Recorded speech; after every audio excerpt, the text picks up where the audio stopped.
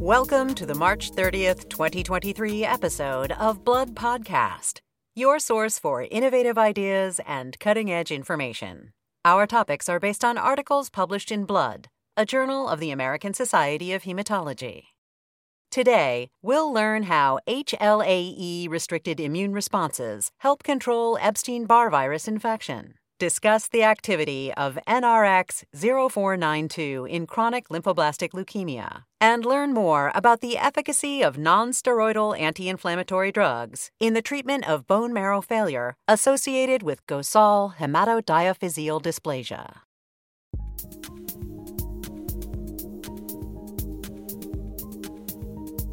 We first examined data in the Blood article entitled HLA-E-restricted immune responses are crucial for the control of EBV infections and the prevention of PTLD by Hannes Weizen from the Medical University of Vienna in Vienna, Austria, and colleagues.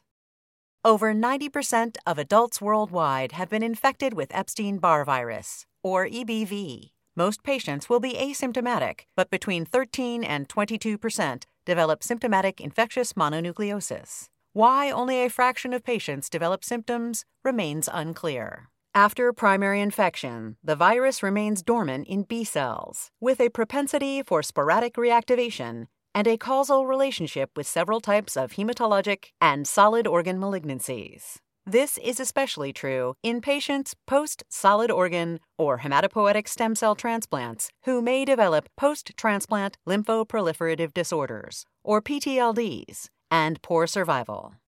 Studies to date have established that potent cytotoxic CD8-positive T and natural killer cell responses are involved in EBV-specific immune responses. Furthermore, a small subset of CD8-positive T cells binds to HLA class I histocompatibility antigen alpha chain E, or HLA-E, via the alpha-beta T cell receptor. HLA-E is a minimally polymorphic non-classical HLA class I molecule that is essentially restricted to only two alleles, HLA-E-0101 and HLA-E-0103, which differ by a single amino acid.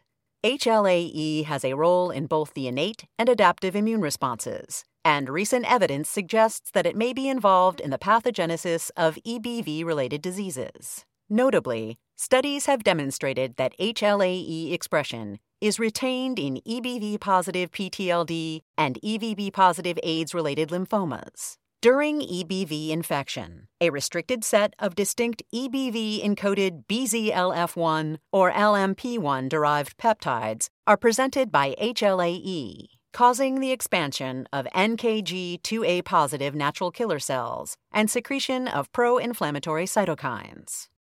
In the current study, the authors hypothesized that EBV-specific HLA-E-restricted CD8-positive T and HLA-E-mediated NKG2A-positive cell responses play an important part in the control of EBV infection and prevention of EBV-associated diseases. They used a series of genetic association approaches and functional immune cell assays using CD8-positive T and natural killer cells to test their hypothesis.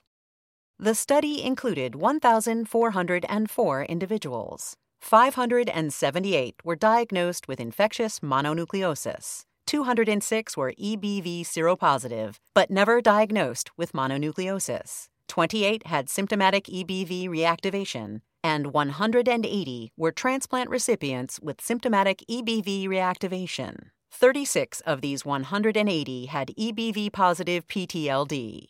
In addition, 412 healthy controls were included in the study. The HLA-E, LMP1, and BZLF1 genotyping, as well as functional immunological assays, were performed according to established procedures. Study findings revealed that asymptomatic EBV seropositive individuals had a significantly higher frequency of the HLA-E-0103-0103 genotype and a lower frequency of the HLA-E-0101 allele compared to the controls, with an odds ratio of 2.9. Conversely, patients with infectious mononucleosis had a significantly higher frequency of the HLA-E-0101-0101 genotype compared to the overall population, with an odds ratio of 6.4 in adults and 5.9 in pediatric cases. The HLA-E-0103 occurred rarely in both adults and children with mononucleosis. Therefore, the authors concluded that the high-expressing HLA-E-0103-0103 variant may be a protective factor against symptomatic mononucleosis. This protective effect was attributed to the induction of potent Epstein-Barr virus BZLF1 specific HLA-E-restricted CD8-positive T-cell responses, which prevent in vitro viral dissemination.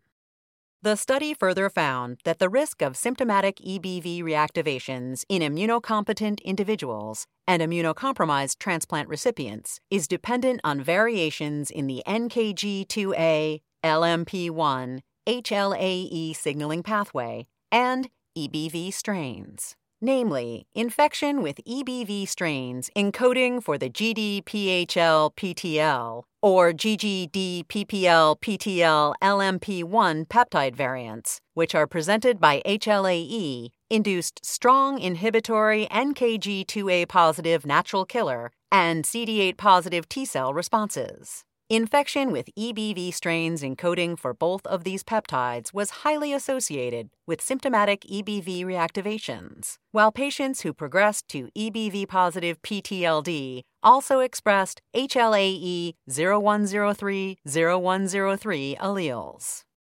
Based on these findings, the authors concluded that HLA-E-restricted immune responses and the HLA-E-LMP1-NKG2A axis are novel predictive markers for EBV-positive PTLD in transplant recipients and should be considered in future EBV vaccine design. In an accompanying commentary, Maher Gandhi, from the University of Queensland in Queensland, Australia, notes that the work of Vietzen and collaborators shows that the development of infectious mononucleosis depends on the host HLA-E allele type and HLA-E-restricted CD8-positive T-cell responses. The authors also demonstrate that the risk of progressing to PTLD in transplant patients depends on specific variations in EBV strains and the host genome that impact the HLA-E-LMP1-NKG2A axis. Gandhi commends the authors not only for the large scale of their study, which included 1,404 participants, but also for providing an immune mechanistic basis to back up the observed genetic associations. However, he also notes that additional research is needed to determine if similar mechanisms that impact viral dissemination may apply to EBV-related malignancies and diseases like multiple sclerosis. A deeper understanding of the role of the viral and host-related factors in susceptibility to EBV-related disease will be important for the development of preventative vaccines and immunotherapies for EBV.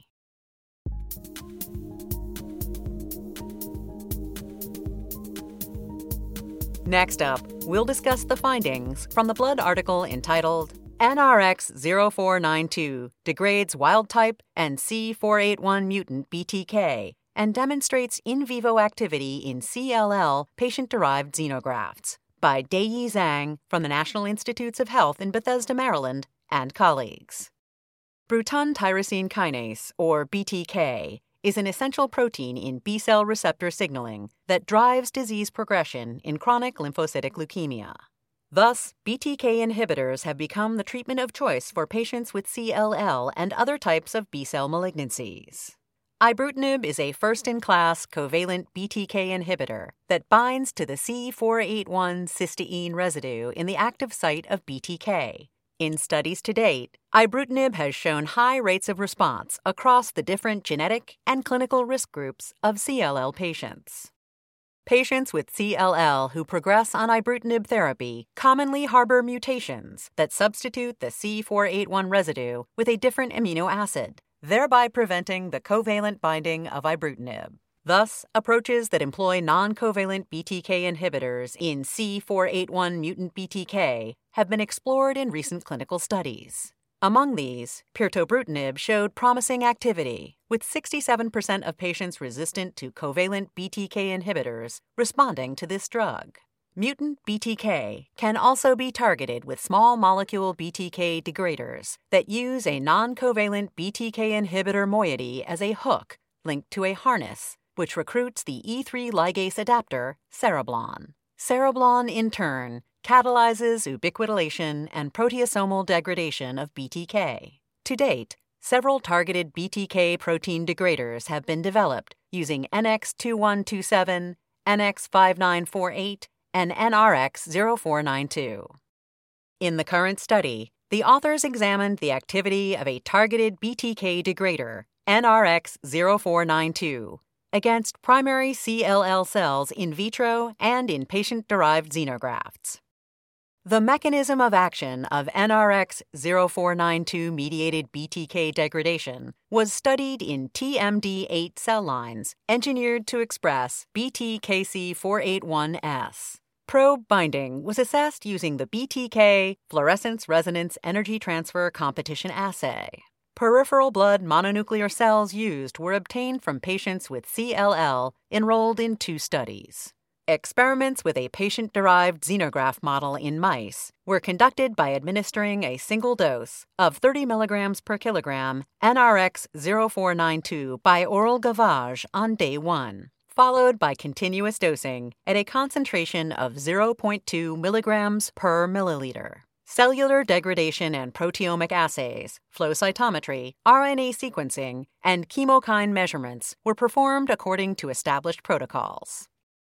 A series of experiments in TMD8 cells revealed that NRX-0492 selectively catalyzes ubiquitination and proteasomal degradation of BTK, while minimally affecting degradation of the related kinase, ITK. In primary CLL cells, NRX-0492 induced rapid and sustained degradation of both wild-type and C481 mutant BTK at a 50% degradation concentration of 0.2 nanomolar or less, and a 90% degradation concentration of 0.5 nanomolar or less, respectively. Moreover, NRX-0492 maintained sustained degradation activity for at least 24 hours after washout. Interestingly, the NRX-0492 degradation activity was similar in both high-risk CLL with deletion 17p as well as in standard-risk CLL with deletion 13q only.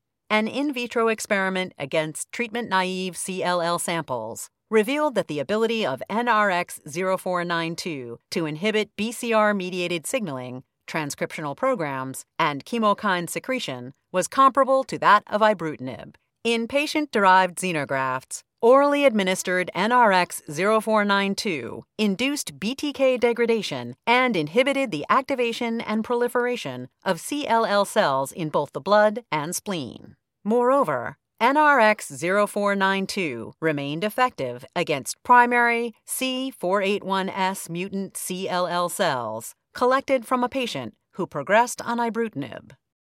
The authors concluded that NRX-0492's high oral bioavailability, BTK degradation efficacy at sub-nanomolar concentrations, and sustained pharmacodynamic effects make this agent uniquely suitable as a strategy to overcome BTK inhibitor resistance. 2 clinical studies testing this approach are ongoing. In an accompanying commentary, Anna Portalinha from Memorial Sloan Kettering Cancer Center in New York notes that Zhang and collaborators successfully demonstrate that NRX-0492 degrades wild-type and C481 mutant BTK, resulting in significant single-agent activity against CLL patient-derived xenografts in vivo. Their findings also point to NRX-0492's advantages in target occupancy that overcome ibrutinib resistance related to the C481 mutation, and its potential to retain activity against BTK forms that are resistant to non-covalent inhibitors. A surprising finding of the study was that the NRX-0492 degrader was able to bind to BTK proteins with the T474I gatekeeper mutation. Portalinha notes that this is unexpected because a non-covalent inhibitor is used as the hook, and the T474 residue impairs access to the BTK binding pocket. The potential therapeutic effect of this finding was not fully explored in the current study. Portalinha further notes that the key difference between small molecule BTK degraders and non-covalent BTK inhibitors lies in the requirement for prolonged and near-complete target occupancy for regular kinase inhibitors. In contrast, the degraders do not need to occupy BTK molecules for a prolonged time to sustain efficacy. This leads to a different pharmacodynamic profile of the drug and prolonged target inhibition. She concludes that future clinical studies will be needed to determine if BTK degraders have improved clinical activity and fewer side effects compared to regular kinase inhibitors.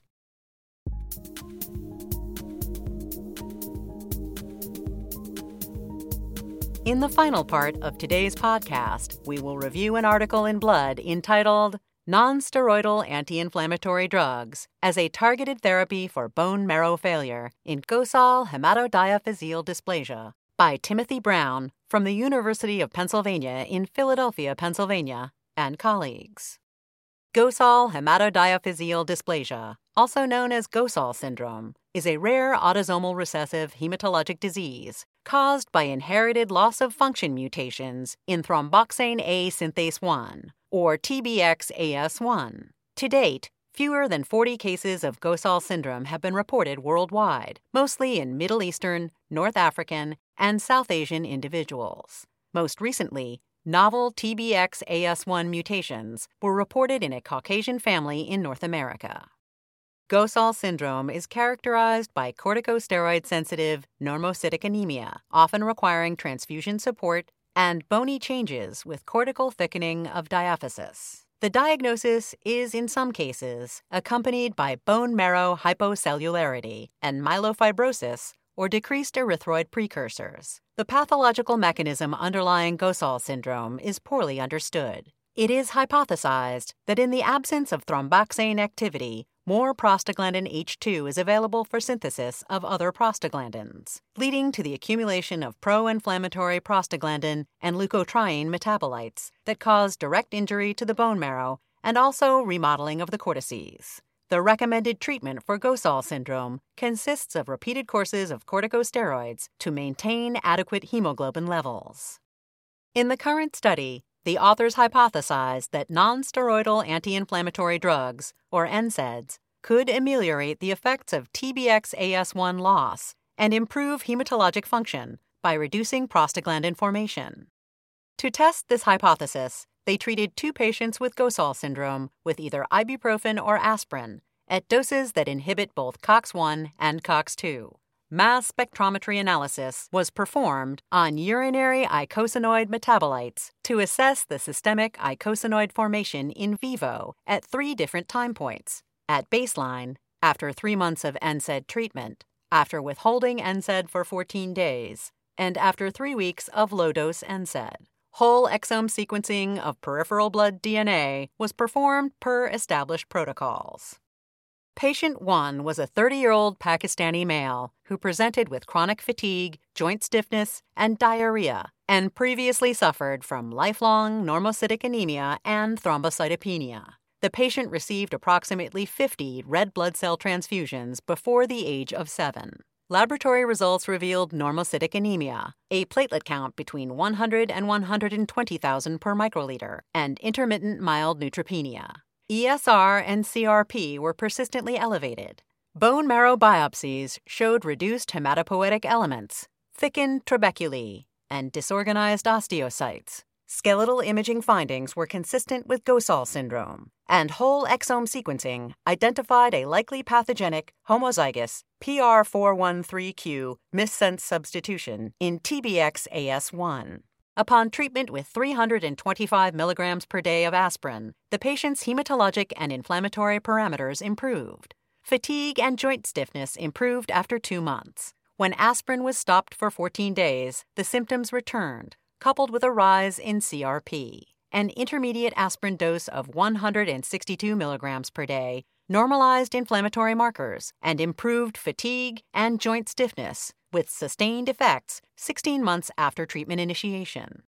Patient 2 was a previously healthy 3-year-old girl of Filipino descent. She presented with persistent normocytic anemia and thrombocytopenia after the initial diagnosis of bacterial pneumonia had resolved. The patient's erythrocyte sedimentation rate was significantly elevated. Her bone marrow was profoundly hypocellular, with fatty deposits and areas of fibrotic stroma. Bone density was significantly increased. Whole exome sequencing identified a novel homozygous, likely pathogenic PR287 TBX-AS1 variant. Due to her young age, she was started on 30 milligrams per kilogram per day of ibuprofen and later reduced to a dose of 10 milligrams per kilogram per day. She experienced a rapid improvement in hemoglobin, platelet count, and ESR within 1 month of starting treatment, with sustained effects 19 months after treatment initiation. Study authors concluded that their findings demonstrate for the first time that augmented icosanoid biosynthesis in patients with Ghosal syndrome is responsive to treatment with aspirin and ibuprofen. Furthermore, they suggest that NSAIDs, as opposed to corticosteroids, should be the first-line treatment for patients with this syndrome due to their more favorable safety profile. In an accompanying commentary, Senthil Sukumar and Gadir Sasa from the Baylor College of Medicine in Texas note that the report by Brown and collaborators demonstrates for the first time that downstream COX and lipoxygenase products are aberrantly amplified in patients with Ghosal syndrome, and that treatment with NSAIDs effectively reduces the production of both. Furthermore, icosanoid suppression by NSAIDs occurred in a dose-dependent manner. These findings provide compelling evidence for a departure from the current standard of care in favor of intermediate to high-dose NSAID therapy as first-line treatment for patients with Ghosal syndrome. Compared to corticosteroids, NSAIDs offer a targeted treatment approach with a more acceptable safety profile. Sukumar and Sasa go on to suggest that a reasonable approach in adults could start with a high dose of aspirin at 325 milligrams until a complete response is achieved, with subsequent titration to the lowest dose needed to maintain the clinical response. In broader terms, the current report furthers the understanding of hematopoietic suppression that takes place in inflammatory conditions. It also outlines how benign, widely available therapeutic agents can be repurposed to improve the standard of care in an ultra-rare disease. Future studies should focus on understanding how icosanoids affect hematopoiesis, which cells are affected the most, and whether inhibition of a single icosanoid may have therapeutic effects. In addition, it would be of interest to investigate if icosanoids are implicated in other bone marrow failure states associated with inflammation, such as Fanconi anemia. For a list of additional authors, as well as more detailed articles and commentaries on which this podcast is based, please go to bloodjournal.org. Be sure to join us next week for another episode of Blood Podcast. Thank you for listening.